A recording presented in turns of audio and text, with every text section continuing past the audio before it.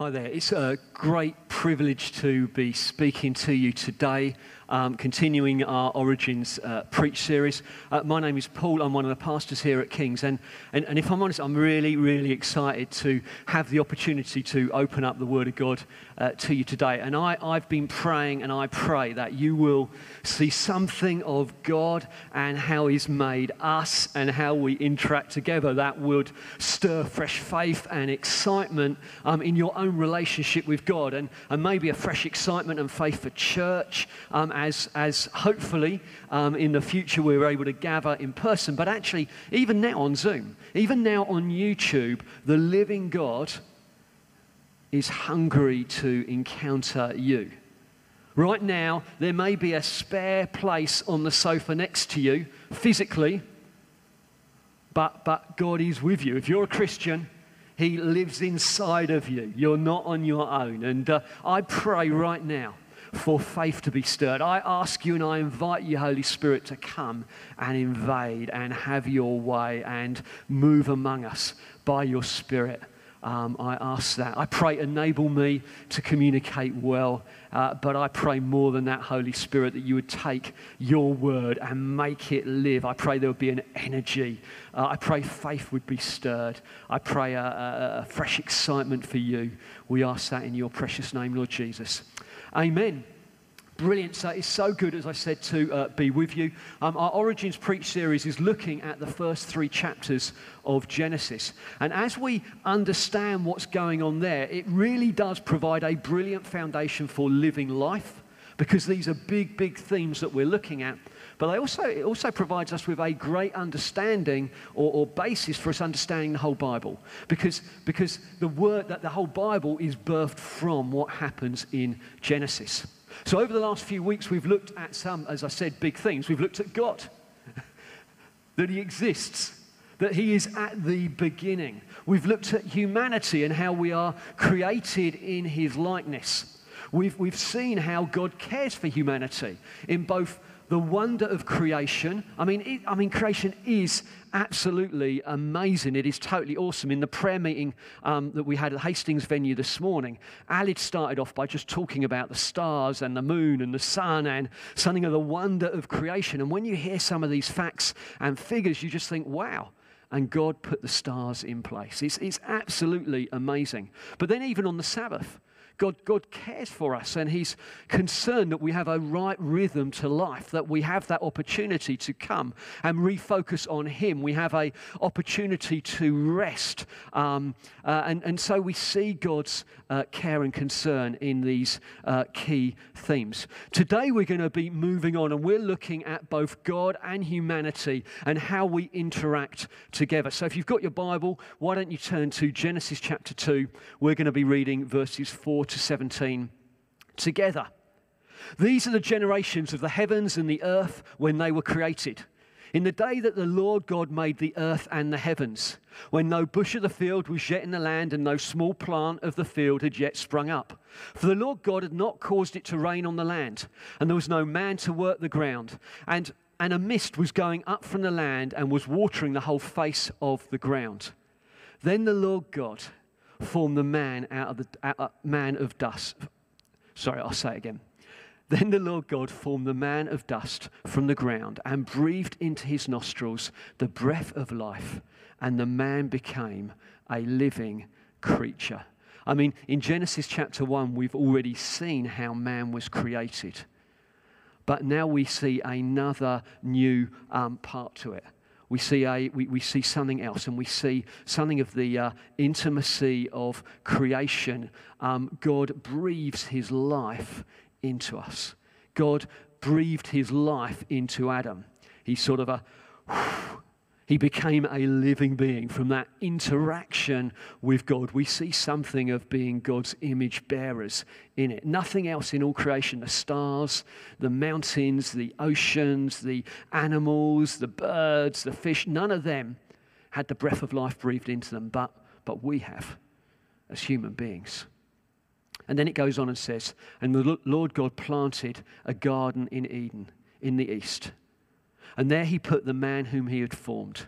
And out of the ground the Lord God made to spring up every tree that is pleasant to the sight and good for food. We find here that God planted a garden in the east of Eden. It didn't fill the whole of Eden. The garden was planted in a corner, in a part of it. And he put Adam there, who he had formed. It's a little bit like Hastings being part of East Sussex. Hastings doesn't fill all of East Sussex. It's part of it. And this garden was to be Adam and Eve's home. God provided everything that they needed there. And God caused the garden to grow. Goes on and says, and the tree of life was in the midst of the garden, and the tree of the knowledge of good and evil. And this is the first time we come across these two trees. We'll come back to it again in a couple of weeks when we're looking at chapter 3. And so we find in the garden this incredible provision, this abundant provision. I mean, I don't know what the Garden of Eden was like. Maybe it's a bit like the Amazon rainforest, but with no creepy crawlies or no nasty bits anyway that can hurt you. Just this amazing, incredible creation with everything that Adam and Eve needed, with one small restriction. You cannot eat from this tree. A river flowed out of Eden to water the garden, and there it divided and became 4 rivers. The name of the first is the Pishon.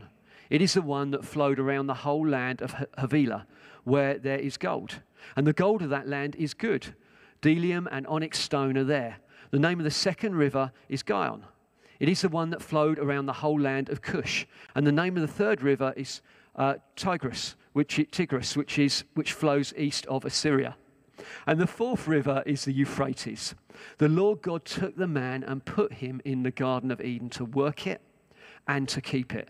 And the Lord God commanded the man, saying, You may surely eat of every tree of the garden, but of the tree of the knowledge of good and evil you shall not eat, for in the day that you eat of it, you will surely die.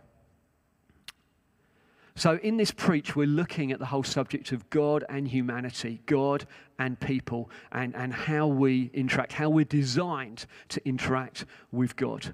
We start in the garden, but actually we're going to take a whistle-stop tour through quite a bit of the Bible. So let's see where we go. Let's start with the garden. It's interesting to note in verse 15 what it says. The Lord God took the man and put him in the Garden of Eden to work it and to keep it. Now those two phrases, they're not gardening phrases, they are ministry phrases. They're used later of the priests that were to serve and minister in the temple. To work is to minister, to keep is to guard. So you can imagine the priests were ministering in the temple, they were doing the sacrifices, they were lighting the candles. There was a Godward focus to what was going on, but they were also to guard the temple as well. Well, Adam was called to do the same thing in the garden. He was to minister and he was to guard. There is a Godward angle to what he was called to do. And then if you add in the mandate from chapter 1, verse 28, that Adam and Eve, they were to be fruitful, they were to multiply, they were to fill the earth, they were to subdue, they were to have dominion. What we find, and bear with me on this, what we find is humans made in the image of God, who have received life from his breath, placed in a garden that will meet all of their needs, given a mandate to guard and to minister, to extend the garden beyond its present limits, to fill the whole earth. Remember what I said, the garden was only in the east of Eden. So they were to fill Eden with the garden and then probably as well, from chapter 1, verse 28, to go beyond that as well. And then if you add in that the garden is the place where God meets with Adam and Eve. It's the place of God's presence. And so as the garden extended, so did God's rule and reign, so did his presence. That was to extend over the whole earth as well. And it reminds me of the promise in Habakkuk 2 verse 14. For the earth will be filled with the knowledge of the glory of the Lord as the waters cover the sea. So the promise in Habakkuk is a repeat of God's original creation intention. We find God meeting, dwelling with his people, which is a key theme that reoccurs throughout the Bible. But then But then things go wrong. Things go wrong in the garden, and sin enters. And sin ruins. It spoils. It separates human beings from God. And we find God's original intention comes to a shuddering stop.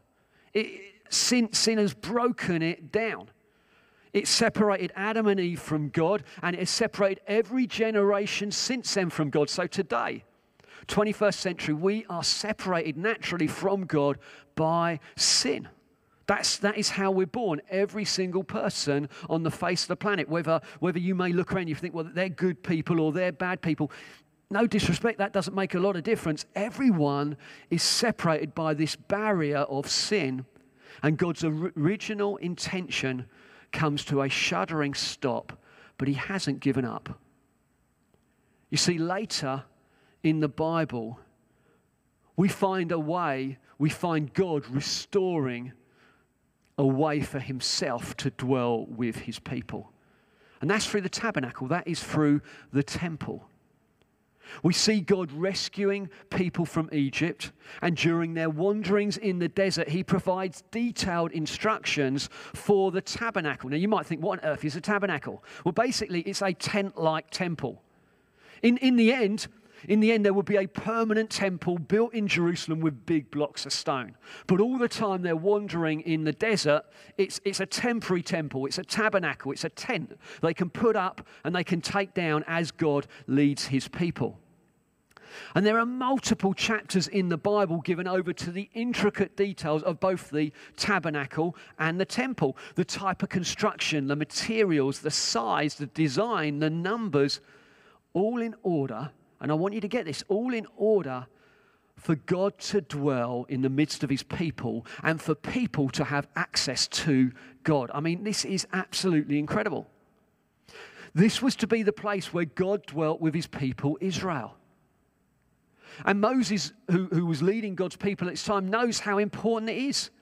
There is a point in the story where he says, look, God, if you're not going to go up with us, don't send us up from here, because how will anyone know that we are your people unless you go with us? I mean, God's presence in the midst of his people is absolutely essential. This is what made Israel different from any other people on the face of the planet. God dwelling with a nation. He didn't dwell with the Ammonites. He didn't dwell with the Canaanites. He didn't dwell with the Egyptians. He dwelt with Israel. But it was predominantly corporate. The personal interaction was limited to just maybe one or two people in a generation. And it wasn't really like the garden. What humanity lost didn't get fully restored with the temple. It's as though the temple was just a shadow of something that was to come. A better temple where sinners could meet with God was on the way.